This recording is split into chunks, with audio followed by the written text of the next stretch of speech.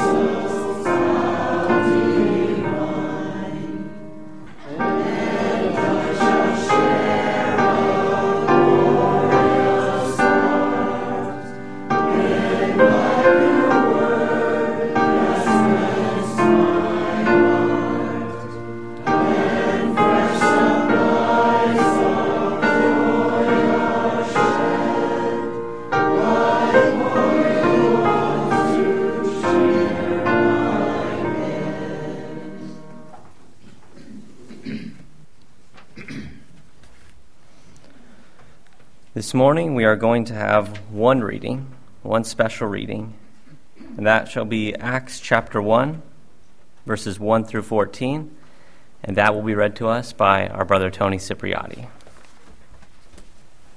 Acts chapter 1, verses 1 through 14. The former treatise have I made, O Theophilus, of all that Jesus began both to do and teach, until the day in which was taken up after that through the Holy Spirit had given commandments unto the apostles whom he had chosen, to whom also he showed himself alive after his passion by many infallible proofs, being seen of them 40 days, and speaking of the things pertaining to the kingdom of God. And being assembled together with them, commanded them that they should not depart from Jerusalem, but wait for the promise of the Father, which saith he, Ye have heard me. For John truly baptized with water, but ye shall be baptized with the Holy Spirit not many days hence. When they therefore were come together, they asked of him, saying, Lord, wilt thou at this time restore again the kingdom of Israel? And he said unto them, It is not for you to know these times or the seasons, which the Father hath put in his own power.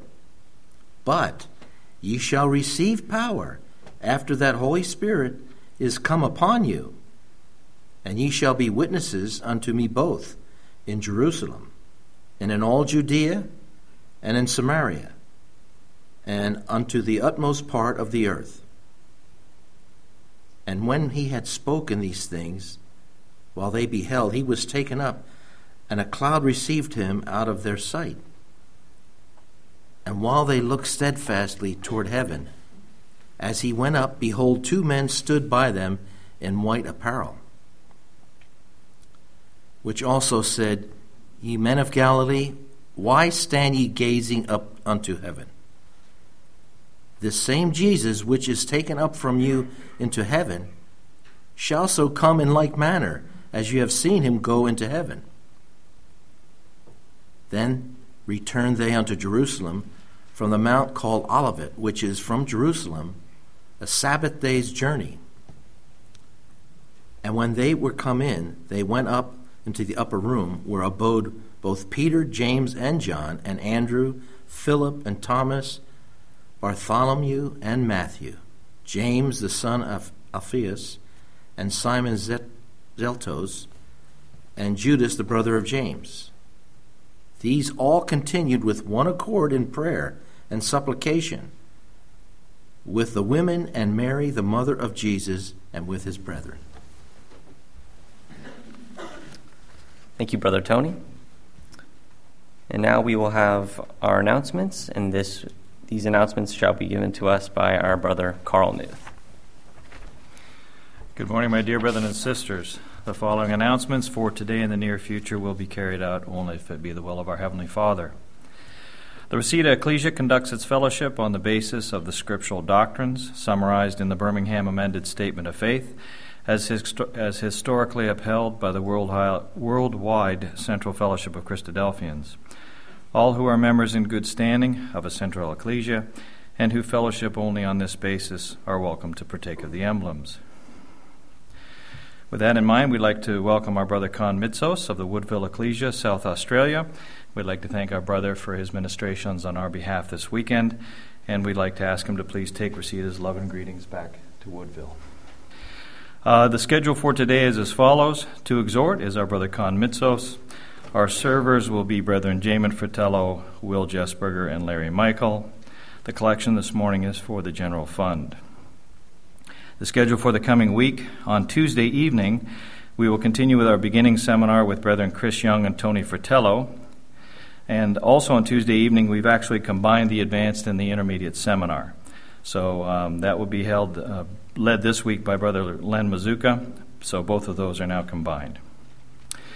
On Wednesday evening, our Bible class will be given by our Brother Dave Young. And the duty for refreshments on Wednesday is our Sister Katie Newth. Friday evening is the CYC, and I'm not sure where that is this week. It's Simi Hills? Okay, it's at Simi Hills Hall. The schedule for next Sunday to preside at the Sunday school is our Brother Noah Fratello, and the adult Sunday school class will be led by Brother Tony Fratello on 1 Peter chapter 2. For the memorial meeting to preside is our Brother Caleb Newth. To exhort is our Brother Matt Sturgeon. Our readers are Brethren Kevin Mayock and Jamin Fratello. Our servers, are Brethren Jonathan Wisniewski, Gary Lortz, Tony Fratello. Our instrumentalist is Sister Celia Coleman. And next Sunday, the transportation for Brother Dale and Sister Sharon is Sister Joanne Fisher. These are all the announcements that I'm aware of. If there are any corrections or changes, could a brother please make them known? Almighty Heavenly Father, Yahweh, we come before Thee once again in prayer. Heavenly Father, we again thank Thee for the blessing of being able to come here today to remember Thy Son. We thank Thee so much for this country that we live in, for it is truly a blessing that we may be able to freely worship Thee, and that we do not have to fear. Heavenly Father, we thank Thee for the preaching efforts which we have been able to put on the seminars that we may have to be able to preach thy word to those who have ears to hear. Heavenly Father, we ask for thy special blessing on these preaching efforts, that we may not only be lights to them that are in darkness, but that we may bring those who are in darkness, if it be thy will, into the light of the truth. And Heavenly Father, we realize that not all of us can be here this morning. And so we ask that you would please be with them, all the brothers and sisters who are ailing, whether it be physically or spiritually or mentally. We ask that you would please help them. Heavenly Father, we ask now again for thy blessing not only on our memorial service to remember thy son, but we ask for a special blessing on the exhorting brother, Brother Con. We ask, Heavenly Father, that you would please let his words be thy words, and that we may take these lessons to apply them to our lives. Heavenly Father, we realize that we don't always do what is expected of us, and we fall short regularly. And so, Heavenly Father, we ask for thy Son, Jesus Christ's sake, that you would please forgive us of all of our sins, whether they be ignorant or willful. Please remember our transgressions no more, and please remove them as far as the east is from the west, for thy Son, our Lord and Savior, Jesus Christ. And so, Heavenly Father, we ask for thy Son's soon return, that we may, hopefully, if it be thy will, all have a place therein. We long for the day that all the earth shall be filled with thy glory. We pray that he comes soon, if it be thy will, not only for our sakes, but for all mankind. And it is in the name of our Lord, our Savior, our Captain and King, Jesus the Christ's name we pray to thee now, Yahweh our God. Amen. Before hearing words of exhortation this morning, we will sing another hymn, hymn number 255, reading from the second verse. Death's mightiest powers have done their worst, and Jesus hath his foes dispersed. Let shouts of praise and joy outburst. Hallelujah. Hymn number 255.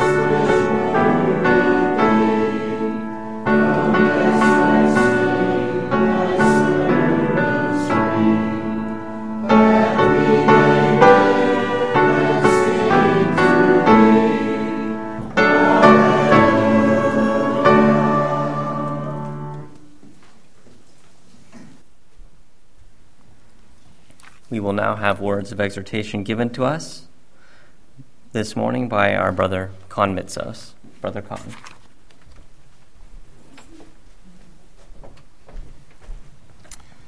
Thank you, Brother Noah, and good morning, our dearly loved brothers and sisters in our Lord Jesus Christ.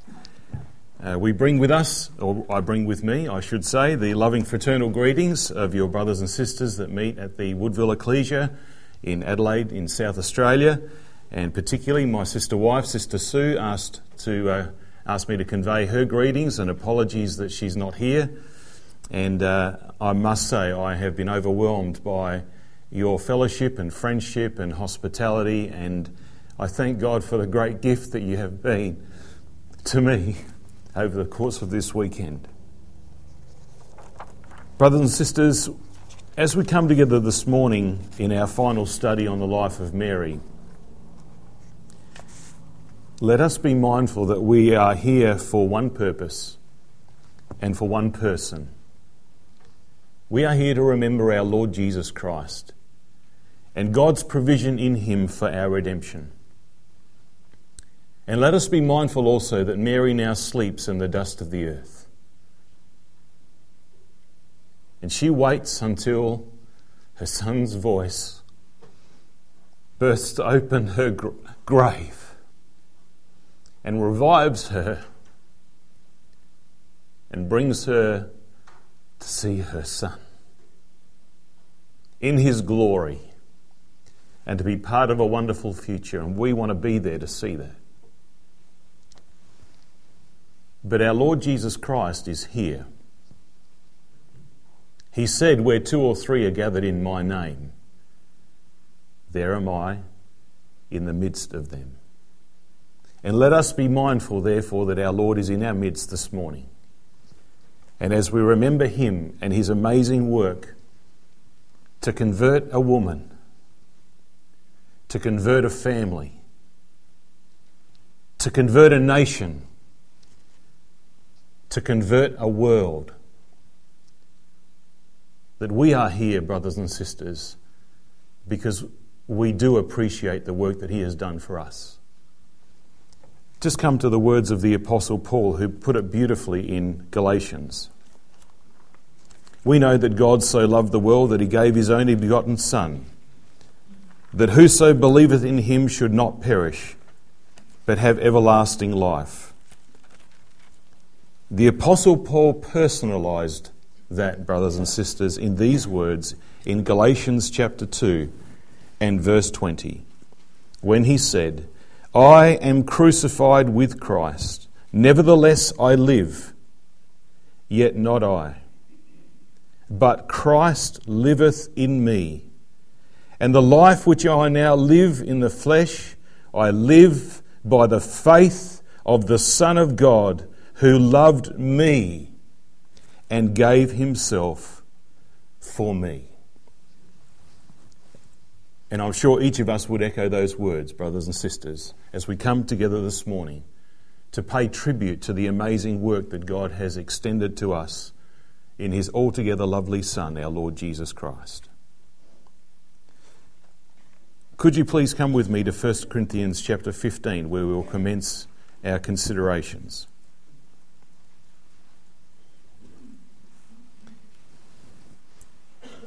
The Apostle Paul in 1 Corinthians 15, the burden of the chapter being the resurrection of Christ the firstfruits, and afterwards they who are Christ's at his coming, records in the early verses the appearances of the Lord Jesus Christ after his resurrection. And we read in verse 3, For I delivered unto you first of all that which I also received, how that Christ died for our sins, according to the Scriptures, as it was written, and that he was buried, and that he rose again the third day, according to the Scriptures, and that he was seen of Cephas, that is Peter, then of the 12. After that he was seen of about 500 brethren at once. And I wonder whether that is the group referred to in Matthew's Gospel in his 28th chapter, when he described those that recently had died, who rose out of their graves after his resurrection and went into the city and appeared unto many. It says many of them, maybe this was the group, to whom the Lord appeared after they were raised and sent them in to witness to his resurrection. of whom the greater part remain unto this present, says the Apostle Paul when he wrote this letter, but some have fallen asleep. After that, he was seen of James, his brother James. Could you begin to imagine, brothers and sisters, what it would have been like? We don't know where James was, what he was doing, what time of the day it was. But you can picture in your minds the immortal, glorified Lord Jesus Christ meeting James somewhere private. Wouldn't you like to just have been there to see this conversation that the scripture doesn't record here? But I believe we have a transcript of the conversation, brothers and sisters. And I believe that transcript is based on the fact that the story of the Lord and his family was foreshadowed by the story of Joseph and his family. He was the greater than Joseph. And Joseph was an incredible type of the Lord Jesus Christ in every aspect. But even in the family of our Lord Jesus Christ, we can see a parallel as Jesus now was going to make himself known to his family in a private meeting with James. If you'd like to follow along with me, I'm going to paraphrase the record from Genesis chapter 45 of Joseph making himself known to his brothers. And I believe that there is a basis, even though this is of course based on an allegory and a type, I think there is a basis upon which we could see a conversation similar to this between Jesus and James. I'm going to read from verse 3 of Genesis 45, and if you want, you can just follow along in the record with me. And Jesus said unto his brother James, I am Jesus. And his brother could not answer him, for he was troubled at his presence. And Jesus said unto his brother James, Come near to me, I pray you. And James came near. And he said, I am Jesus your brother, whom you rejected and were party with those who sold me to the Roman power. Now therefore be not angry with yourself that you did this, for God did send me before you to preserve life. There is a famine in the land, a famine of hearing the word of Yahweh, and this will continue. And God did send me before you to preserve you a posterity in the earth and to save your lives by a great deliverance. So it was not you, but God who sent me to Golgotha. And he has made me the everlasting Father and Lord of all, for all power and authority in heaven and earth has been given to me. Haste, go to my mother and say unto her, Thus saith your son Jesus, God hath made me Lord of all the earth. Come unto me and tarry not. And you will dwell in an ecclesial house, separated from the world, and you will be near unto me and your children, and your children's children, and all that you have. There in the ecclesia I will nourish you during the coming years of famine, lest you and your household come to poverty. And behold, James, your eyes see that it is my mouth that speaketh unto you. And you will tell my mother of all my divine glory which you have seen. And you will haste and bring my mother to me. And Jesus fell upon his brother James's neck and wept. And James wept upon his neck. Moreover, he kissed James and wept upon him. And after that, James talked with him. I don't know, brothers and sisters, whether that was the exact conversation, but it would have been something along those lines. as Jesus made himself known to James. And then we have in verse 25, taking the allegory further, James coming to Mary as he was sent by Jesus. And James came to Mary, verse 25, and told her, saying, Mother, Jesus is risen from the dead, and he has been made Lord of all. And Mary's heart fainted, for she believed him not. Then James told Mary all the words of Jesus which he had said unto him, and the spirit of Mary revived. And Mary said, It is enough. Jesus, my son, is alive, and I will go and see him. Do you know, brothers and sisters, that appearance to James is all we are told in the New Testament. And then we read this morning that Jesus' mother and his brethren were with one accord in the ecclesia in Jerusalem. Let's come to Acts chapter 1.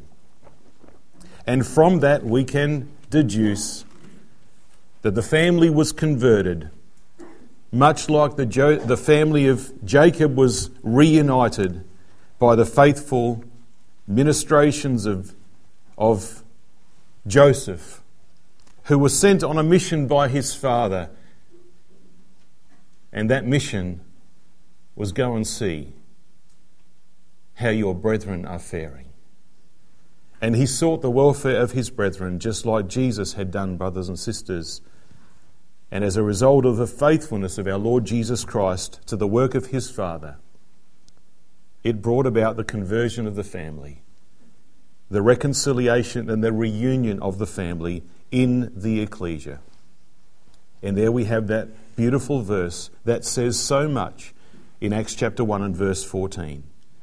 These all continued with one accord, with one voice, in common union, in one mind. There's no doubt, brothers and sisters, that Mary and the brethren of Jesus, which encompasses, of course, his brothers and sisters, there is no doubt, brothers and sisters, that they were just not visiting the ecclesia. They were part of the ecclesia.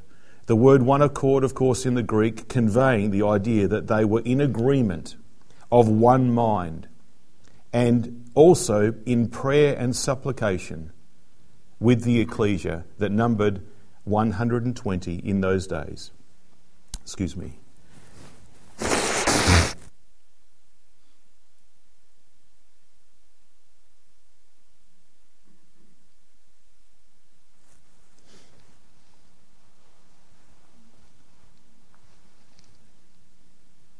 And there the Lord Jesus Christ, being in the midst of them as he said he would, although not visible, was there to witness the participation of Mary and his brethren with one accord in the ecclesia,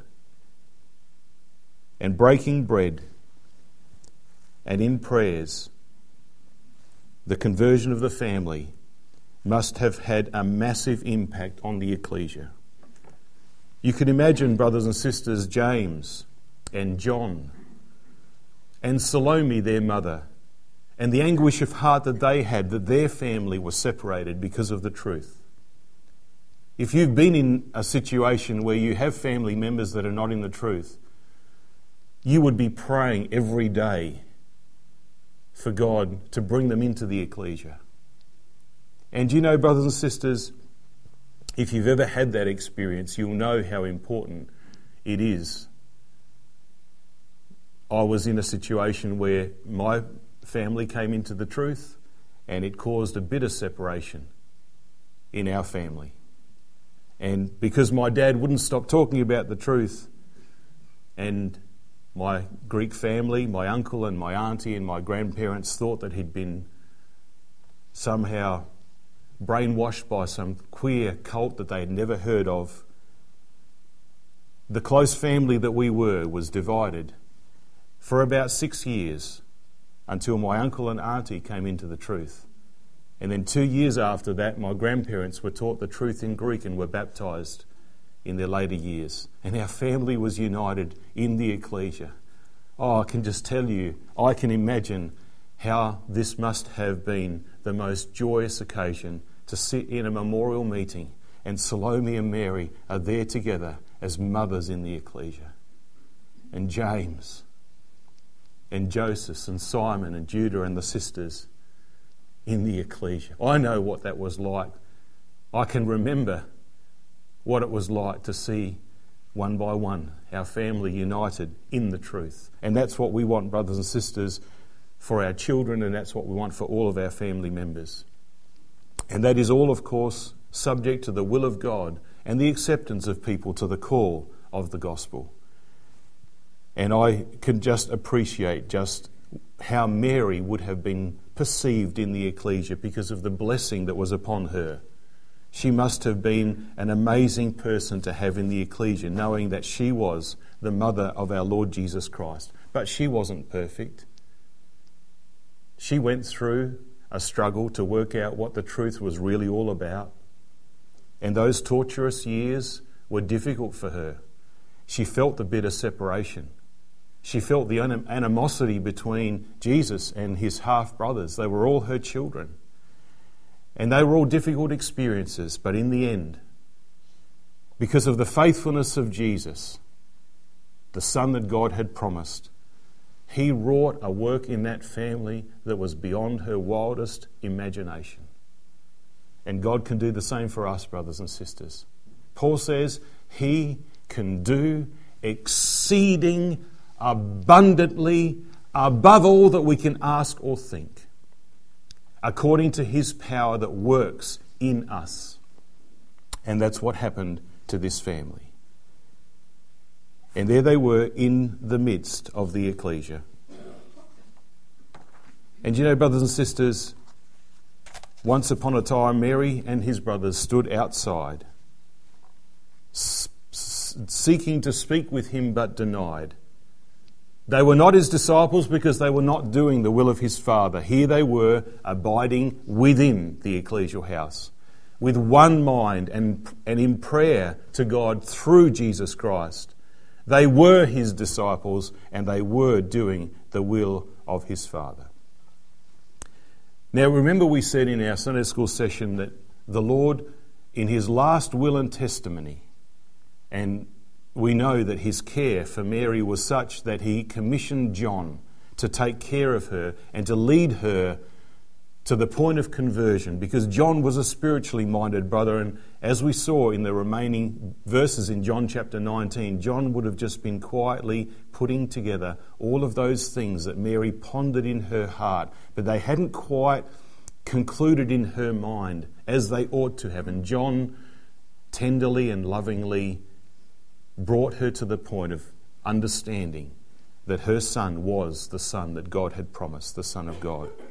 And it is a theory of mine, and I can't prove this, but it is a theory of mine that John's second letter to the elect lady was written to Mary. And if you read that letter with Mary in mind, you'll see just how many expressions in that letter fit perfectly. And you know, in that letter, John calls upon the elect lady, and maybe she's not named because providentially God would know what the apostasy would make of any particular reference to Mary that might highlight her above others. But in that letter, John appeals to Mary to support the brethren against the development of an apostate doctrine that Jesus did not come in the flesh. And John said to this elect lady, "Whosoever doesn't accept the doctrine that Jesus came in the flesh, I don't want you even to invite them into your home. I don't want you even to say Godspeed as you part company with them. Because it's all about the truth. And you've been called into the truth, and the truth is separate from error." Who better, brothers and sisters, to support the apostles, to bear witness and testimony to the fact that the Lord was born in the flesh? than his own mother.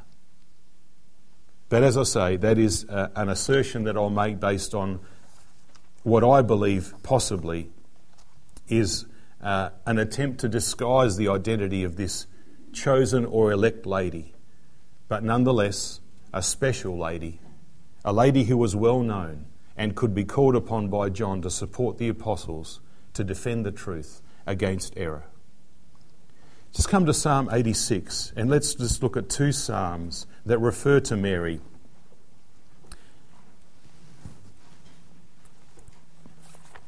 Psalm 86. These are messianic psalms.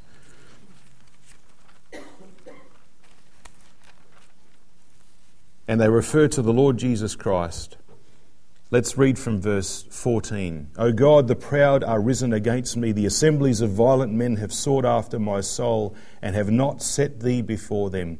But thou, O Lord, art a God full of compassion and gracious, long-suffering, plenteous in mercy and truth. O turn unto me and have mercy upon me, and give thy strength unto thy servant, and save the son of thine handmaid. Show me a token for good, that they which hate me may see it and be ashamed, because thou, Yahweh, hast holpen me and comforted me. Mary is referred to in that psalm prophetically as Yahweh's handmaid, because God credited Mary as being the handmaid of the Lord. She said, behold the handmaid of the Lord. That's one thing to say, this is what I am pledging to be. It is another thing to have that recorded of you by the divine record. And this was the subject of a messianic psalm where she was prophesied as being Yahweh's handmaid, because God calls those things that be not as though they are. God considered Mary for good, despite the challenges she faced. She was Yahweh's handmaid. Psalm 116 is another psalm that refers to Mary.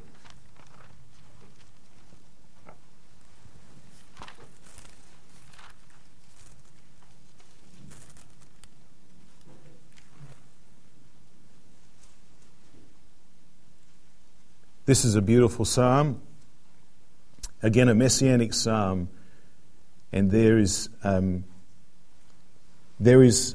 the Last Supper in verse 13, the cup of salvation. There's Gethsemane, I will pay my vows now in the presence of all his people in verse 14. There's Golgotha in verse 15. Precious in the sight of Yahweh is the death of all his saints. And there is the garden tomb opened in verse 16. O Yahweh, truly I am thy servant. I am thy servant and the son of thine handmaid. Thou hast loosed my bonds. She was Yahweh's handmaid. Your handmaid, Jesus says in the spirit of this messianic psalm. But in both psalms, brothers and sisters, we have a reference to the Lord Jesus Christ as Yahweh's servant, the son of Yahweh's servant. Because the servant qualities of the Lord Jesus Christ that made him subject to his Father were the qualities that he gained from his mother. She was the bondslave S, because it's in the feminine gender. The word handmaid is the bondslave in the feminine gender. Yahweh chose her because she did have the disposition of a bondslave. And he perfected the spirit of Mary in the greatest servant of all. And in his victory, brothers and sisters, as the servant of Yahweh, she is honoured as his mother. Isn't that beautiful to think that the Psalms anticipated the conversion and the restoration of this woman into the status where she was equally with her son, the servant of Yahweh, the bond slave of Yahweh. Matthew chapter 25. Let's cast our minds into the future, brothers and sisters, because one day we're going to see a beautiful scene. A scene where Mary will stand before her son, the Lord Jesus Christ. And we know in Matthew 25 we have the parable of the sheep and the goats. when the Son of Man will come in his glory, verse 31, and all his holy angels with him, and he will separate the sheep from the goats.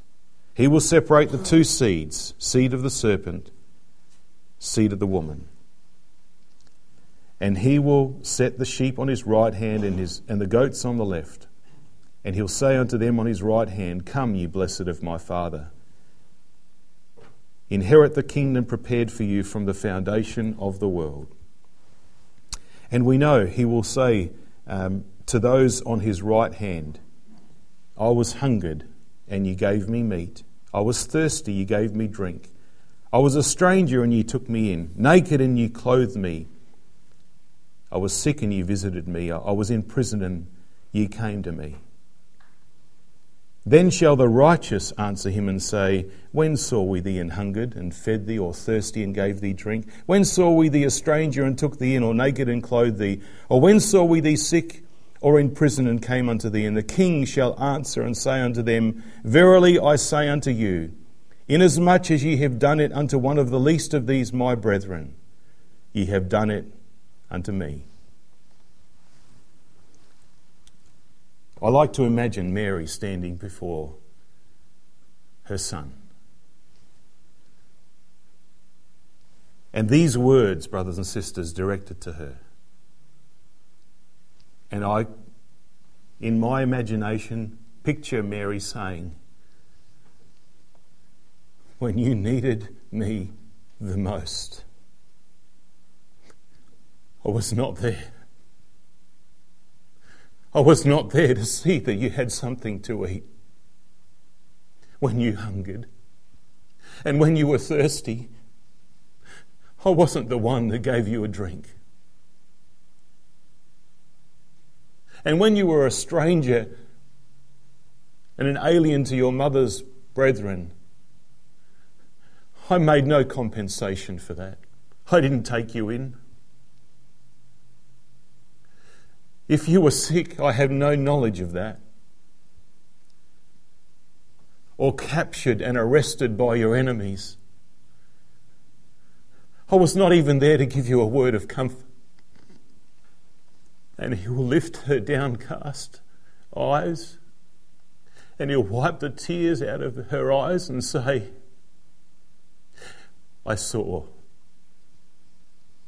what you did to my brethren. And that's why I said, John, she's going to be a mother to my brethren. Because inasmuch as you've done it unto one of the least of these my brethren, you have been a mother to me. Come, blessed of my Father, inherit the kingdom prepared for you from the foundation of the world. We want to be there to see that, brothers and sisters. To see mother and son united in the kingdom in a very special and tender way. Let's come to Revelation chapter 1. And the picture that we have in Revelation chapter 1 is a picture of the man of the one, the composite Christ, made up of all of the saints with him in glory.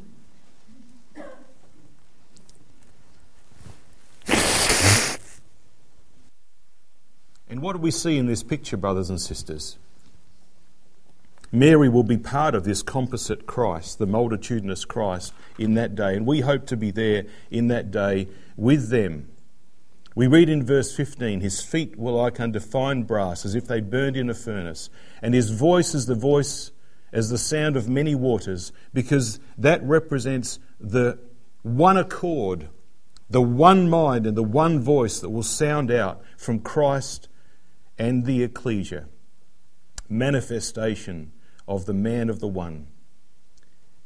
And he had in his right hand 7 stars, and out of his mouth went a sharp, 2-edged sword. And there, brothers and sisters, is going to be Mary and Jesus. And both of them will have the same sharp, 2-edged sword coming out of their mouth. And they will speak in unison.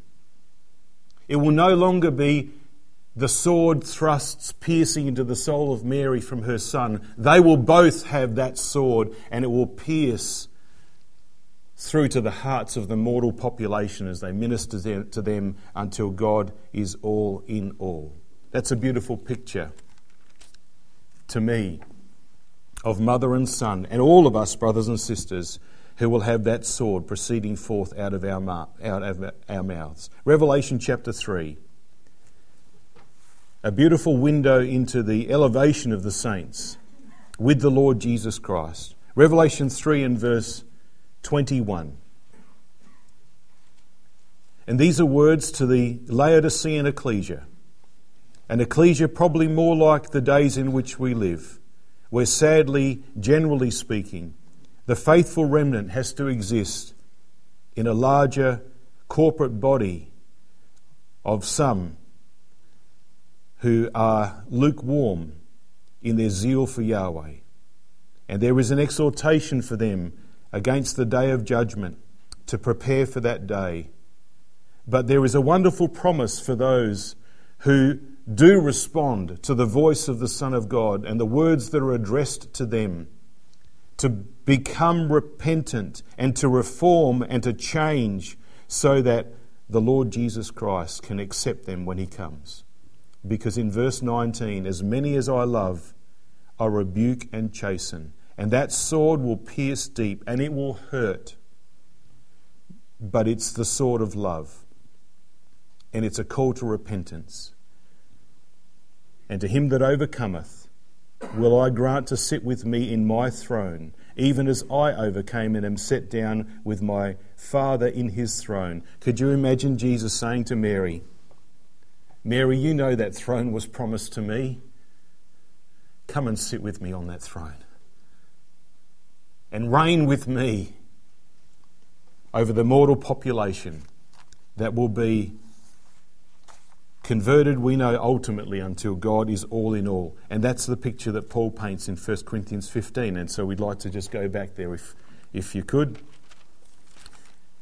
Because at the end of the 1,000-year reign of the Lord Jesus Christ, and we will be there to reign with him as kings and priests, he will reign, 1 Corinthians 15, until the end. And we read in verse 24, Then cometh the end, when he shall have delivered up the kingdom to God, even the Father, when he shall have put down all rule, and all authority, and all power, for he must reign until he hath put all enemies under his feet, and the last enemy that shall be destroyed is death. That expression there in verse 24, when he shall have delivered up the kingdom to God, even the Father, the kingdom is a word in the Greek, vasilia, in the feminine gender. The king is in the masculine. The kingdom is in the feminine in the Greek. Because the kingdom is made up of people. It's feminine because they are the bride of Christ. And the day is going to come in this beautiful picture when the Lord Jesus Christ is going to present his bride to his Father.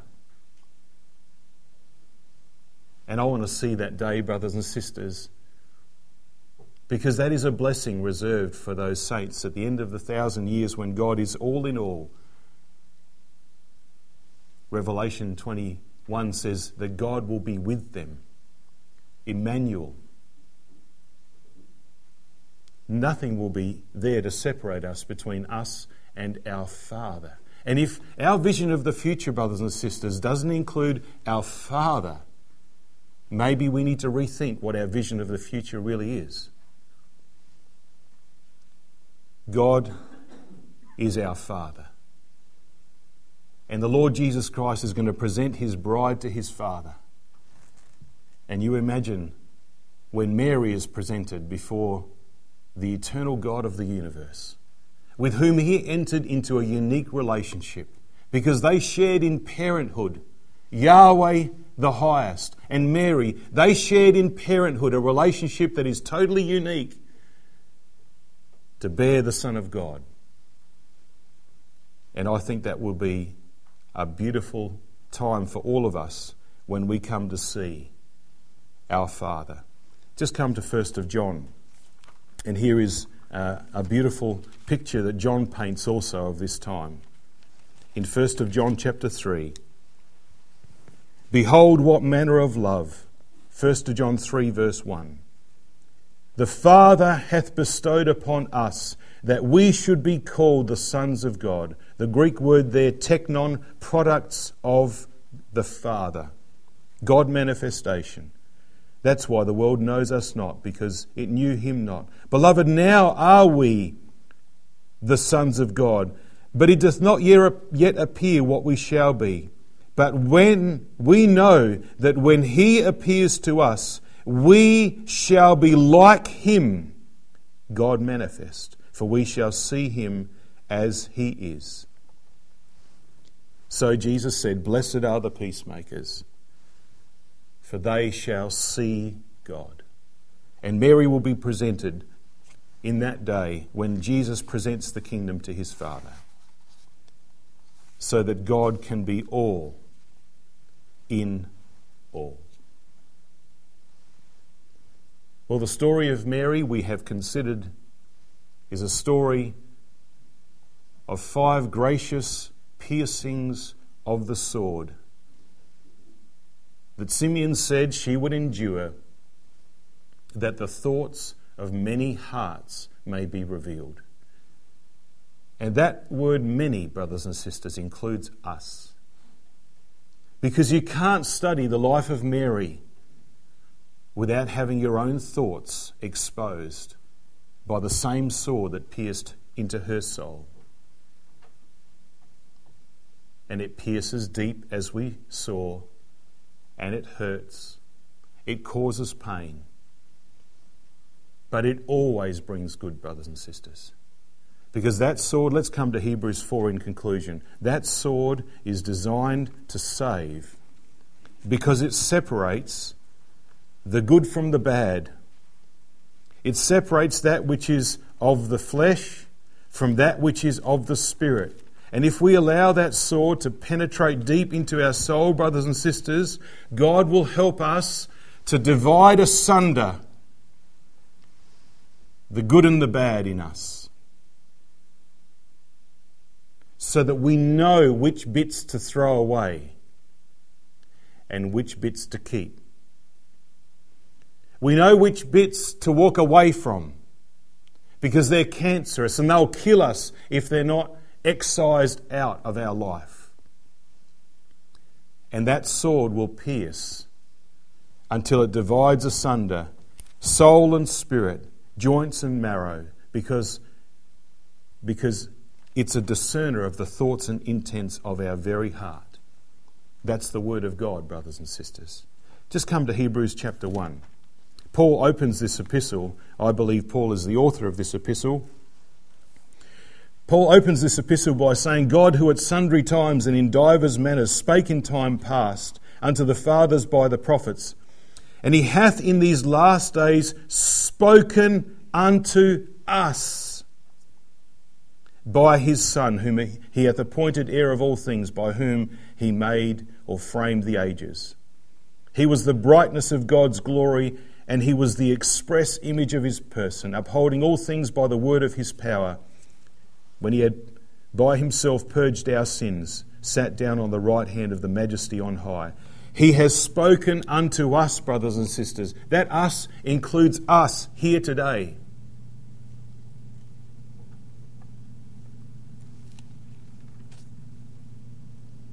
But do we hear his voice? Come to Hebrews chapter 3. What do we learn from the past, brothers and sisters? Well, we learn in Hebrews chapter 3 and verse 5 that there was a house of Moses, and we read in verse 6 that there is a house of the Lord Jesus Christ. And Mary and James and the brothers and sisters of the Lord Jesus Christ were in the house of Moses under the law, zealous of the law, so zealous of the law that they rejected the Lord Jesus Christ. And Jesus took them out of that house and placed them in his own house. We read of that in Acts chapter 1, didn't we? Because Christ is a son over his own house. Whose house are we if we hold fast the confidence and the rejoicing of the hope firm unto the end? Wherefore, as the Holy Spirit saith, today, if ye will hear his voice. And we need to hear his voice, brothers and sisters. We need that piercing, sharp, two-edged sword of the voice of the Son of God. We need to hear it, brothers and sisters, because in the past that voice was not heard. And in verse 8, hearts were hardened and did not allow that sword to pierce. Harden not your hearts. Look at verse 13. We need to exhort one another daily. And you don't need to be on a platform, brothers or sisters, to exhort. It is a responsibility that we all have. We need to exhort one another daily while it is called today, lest any of you be hardened through the deceitfulness of sin. While it is today, verse 15, if ye will hear his voice, don't harden your hearts. Don't resist. Don't say, it is too hard, it is too painful, it is too inconvenient, it will not serve my ambition, or it will not serve my purpose. It will get in the way of what I want to do. It's not what I think. Don't harden your heart. Hear the voice. It might hurt, but it will only hurt if it needs to. Chapter 4, verse 7. Again he limiteth a certain day, saying in David, today, after so long a time, as it is said, today, if you will hear his voice, harden not your hearts. And Simeon said to Mary, a sword shall pierce through thine own soul also, that the thoughts of many hearts may be revealed.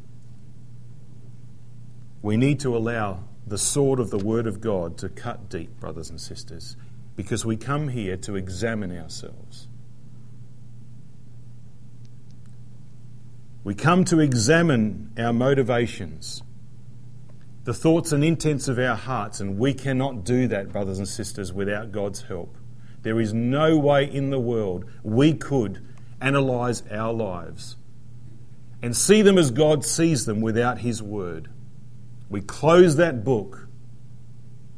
It's like saying, I know that there is a divine physician, and I know I've got cancer, and I know that divine physician can cut it out and save my life, but it hurts too much to undergo surgery. Paul says, don't harden your hearts. This surgeon has had a 100% success rate. He's never failed one surgical procedure. He has cut out and saved the lives of everyone that has come to hear his voice. And Paul pleads, don't make the mistake of previous generations. Don't harden your heart. Yield. Listen to his voice. Let that sword do its work. It'll save your life. Because there is no creature that is not manifest, verse 13, in his sight. All things are naked and open unto the eyes of him with whom we have to do. Seeing then that we have a great high priest that is passed into the heavens, Jesus, the Son of God, let us hold fast our profession. Because our high priest is a priest which is able to sympathise with our weaknesses. It is impossible that he be not touched with the feeling of our infirmities. He feels our pain. He knows what we're going through.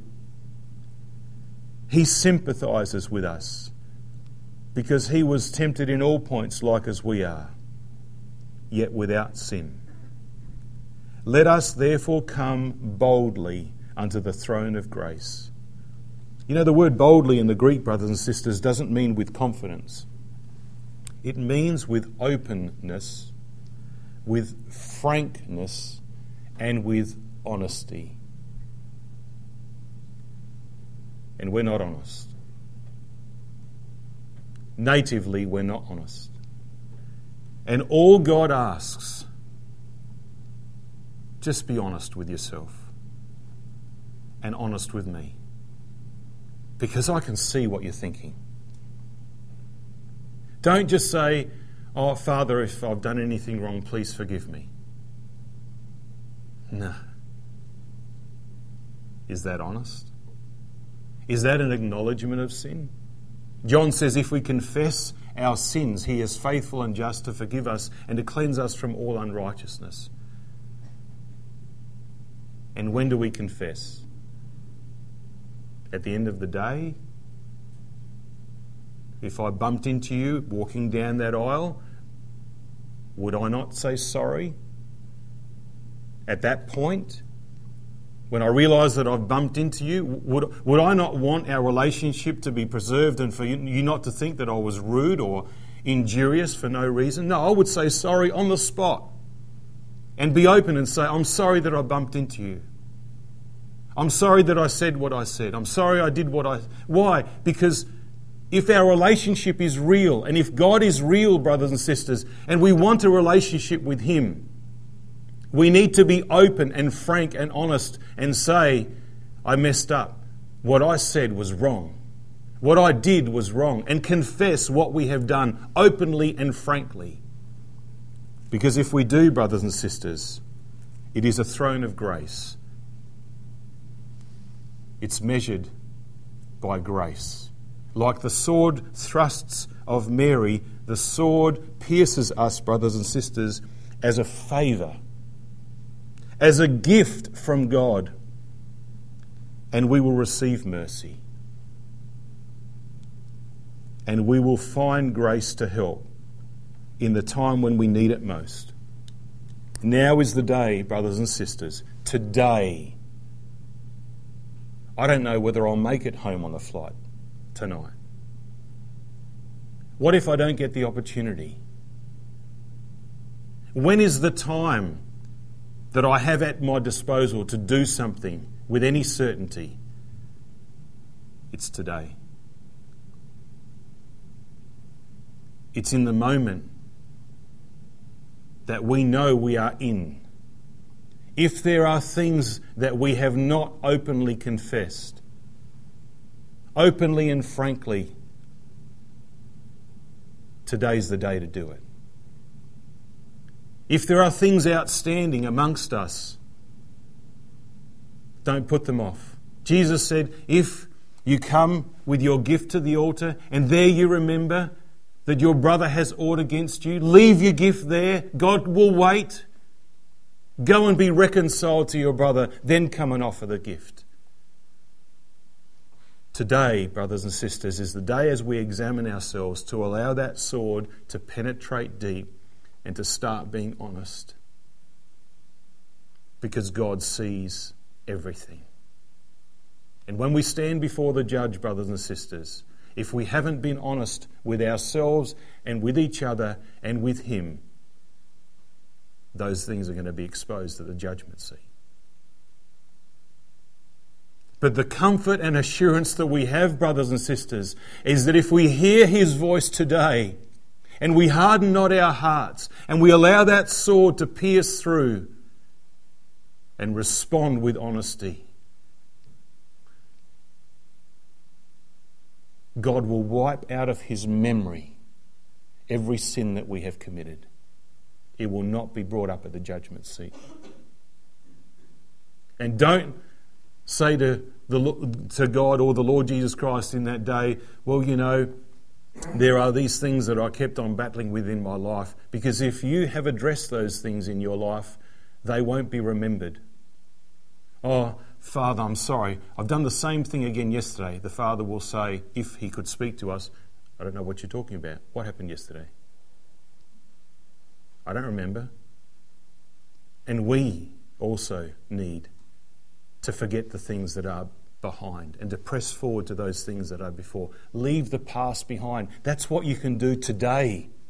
Whatever the past has been, today you can decide to leave that in the past, forgotten, and God's going to bury your sins in the depths of the sea, and there'll be a sign above that saying no fishing, because those things are going to be thrown in the depths of the sea and no one's going to dig them up.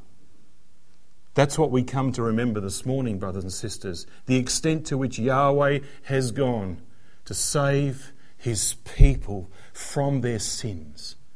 It's a great blessing, brothers and sisters. Thank God for the gift and the favour of the sword of the Spirit, which is the Word of God, because it can save us, brothers and sisters, if we hear his voice today and harden not our hearts. God be with you. Thank you very much, Brother Con. Before partaking of the emblems this morning, we will sing hymn number 241, reading from the first verse. The bread and wine we take, O Lord, and in these emblems see thy body given, thy blood outpoured, as we remember thee. Hymn number 241.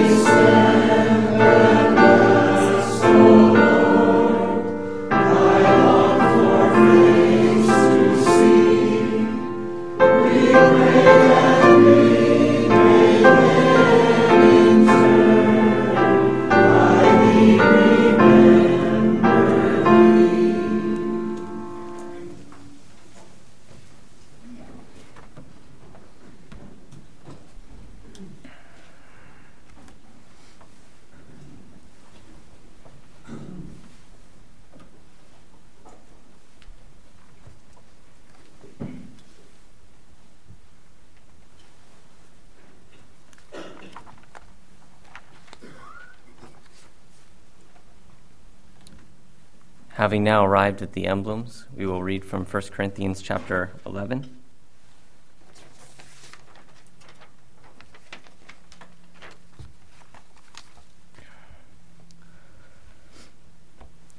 First Corinthians chapter 11, starting at verse 23.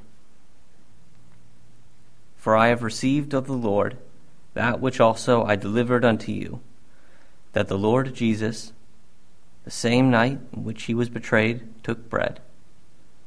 And when he had given thanks, he brake it, and said, Take, eat, this is my body, which is given for you. This do in remembrance of me. After the same manner also he took the cup, when he had supped, saying, This cup is the New Testament in my blood. This do ye, as oft as ye drink it, in remembrance of me. For as often as ye eat this bread, and drink this cup, ye do show the Lord's death till he come. Wherefore, whosoever shall eat this bread, and drink this cup of the Lord unworthily, shall be guilty of the body and blood of the Lord. But let a man examine himself, and so let him eat of that bread and drink of that cup. For he that eateth and drinketh unworthily eateth and drinketh damnation to himself, not discerning the Lord's body. To give thanks for the bread, we will call on our brother Phil Wong.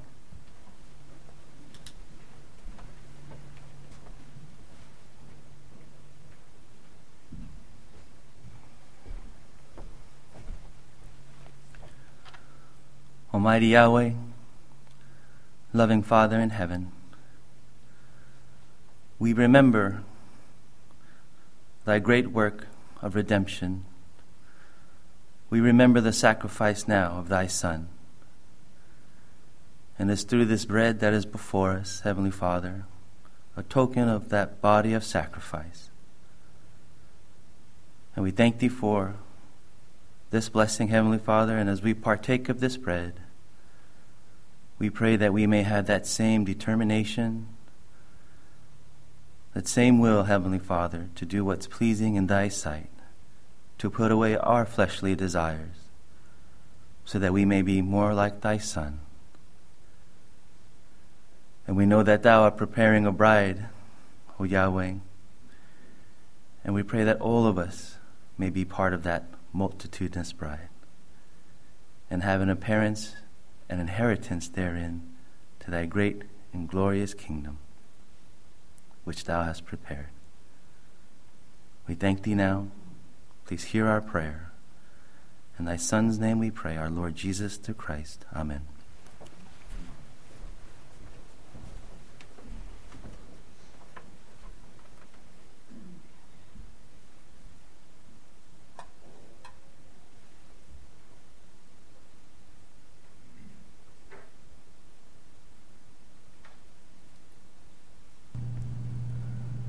To give thanks for the wine, we will call on our brother Len Mazuka.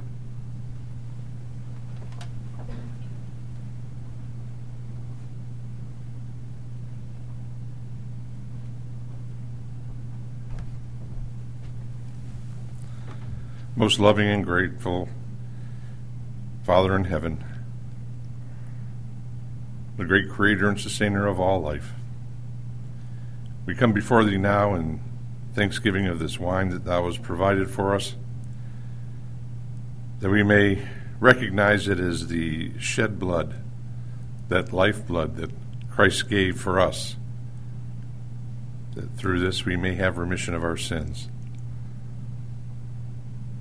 We are very grateful, Father, that we were able to share in his death, burial, and resurrection at our baptism, and as we carry on trying to do thy will and to do what's acceptable to thee and obey the laws and the precepts that thou hast set forth, so that we may have a place when thy Son returns to be by his side,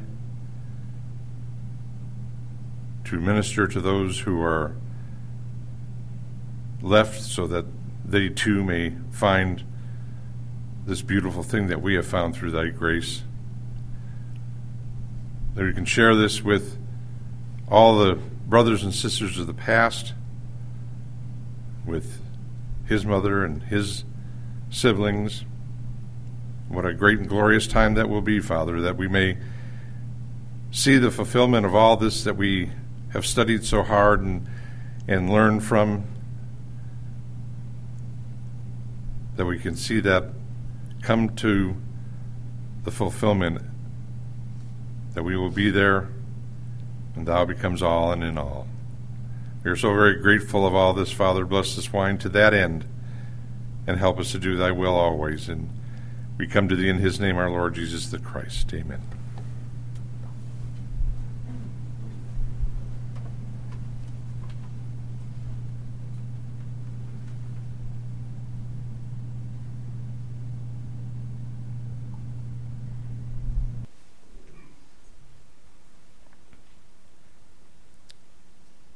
We have partaken of the emblems this morning, and now we will close our memorial service with a closing hymn, and afterwards we will remain standing for our closing word of prayer, which will be given to us by our brother Will Jesberger. Hymn 434.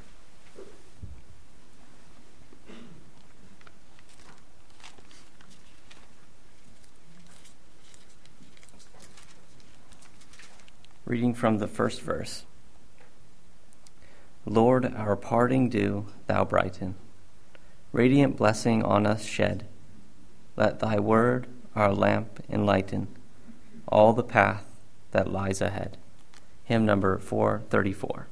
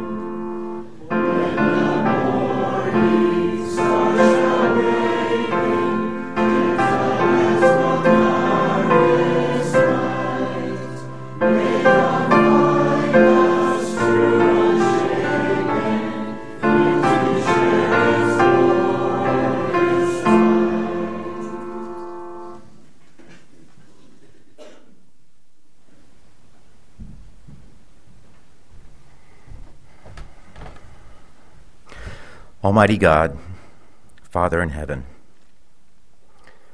we are so thankful for this place that we have to worship Thee, to sing hymns of praise, to open up Thy holy scriptures and be exhorted thereby. And Father, we're so thankful for Thy holy provision of Thy Son and what He accomplished for us.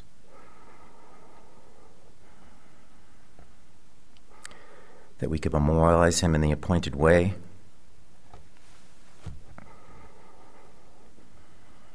Father, please dismiss us with Your blessing. Please keep us in Your care as we go our separate ways. And help us to be mindful of these things we've considered today, so that we may walk more uprightly on that narrow path that leads to Thy kingdom age, for this is our hope. We offer this prayer in Your Son's name, our Lord and Savior, Christ Jesus. Amen.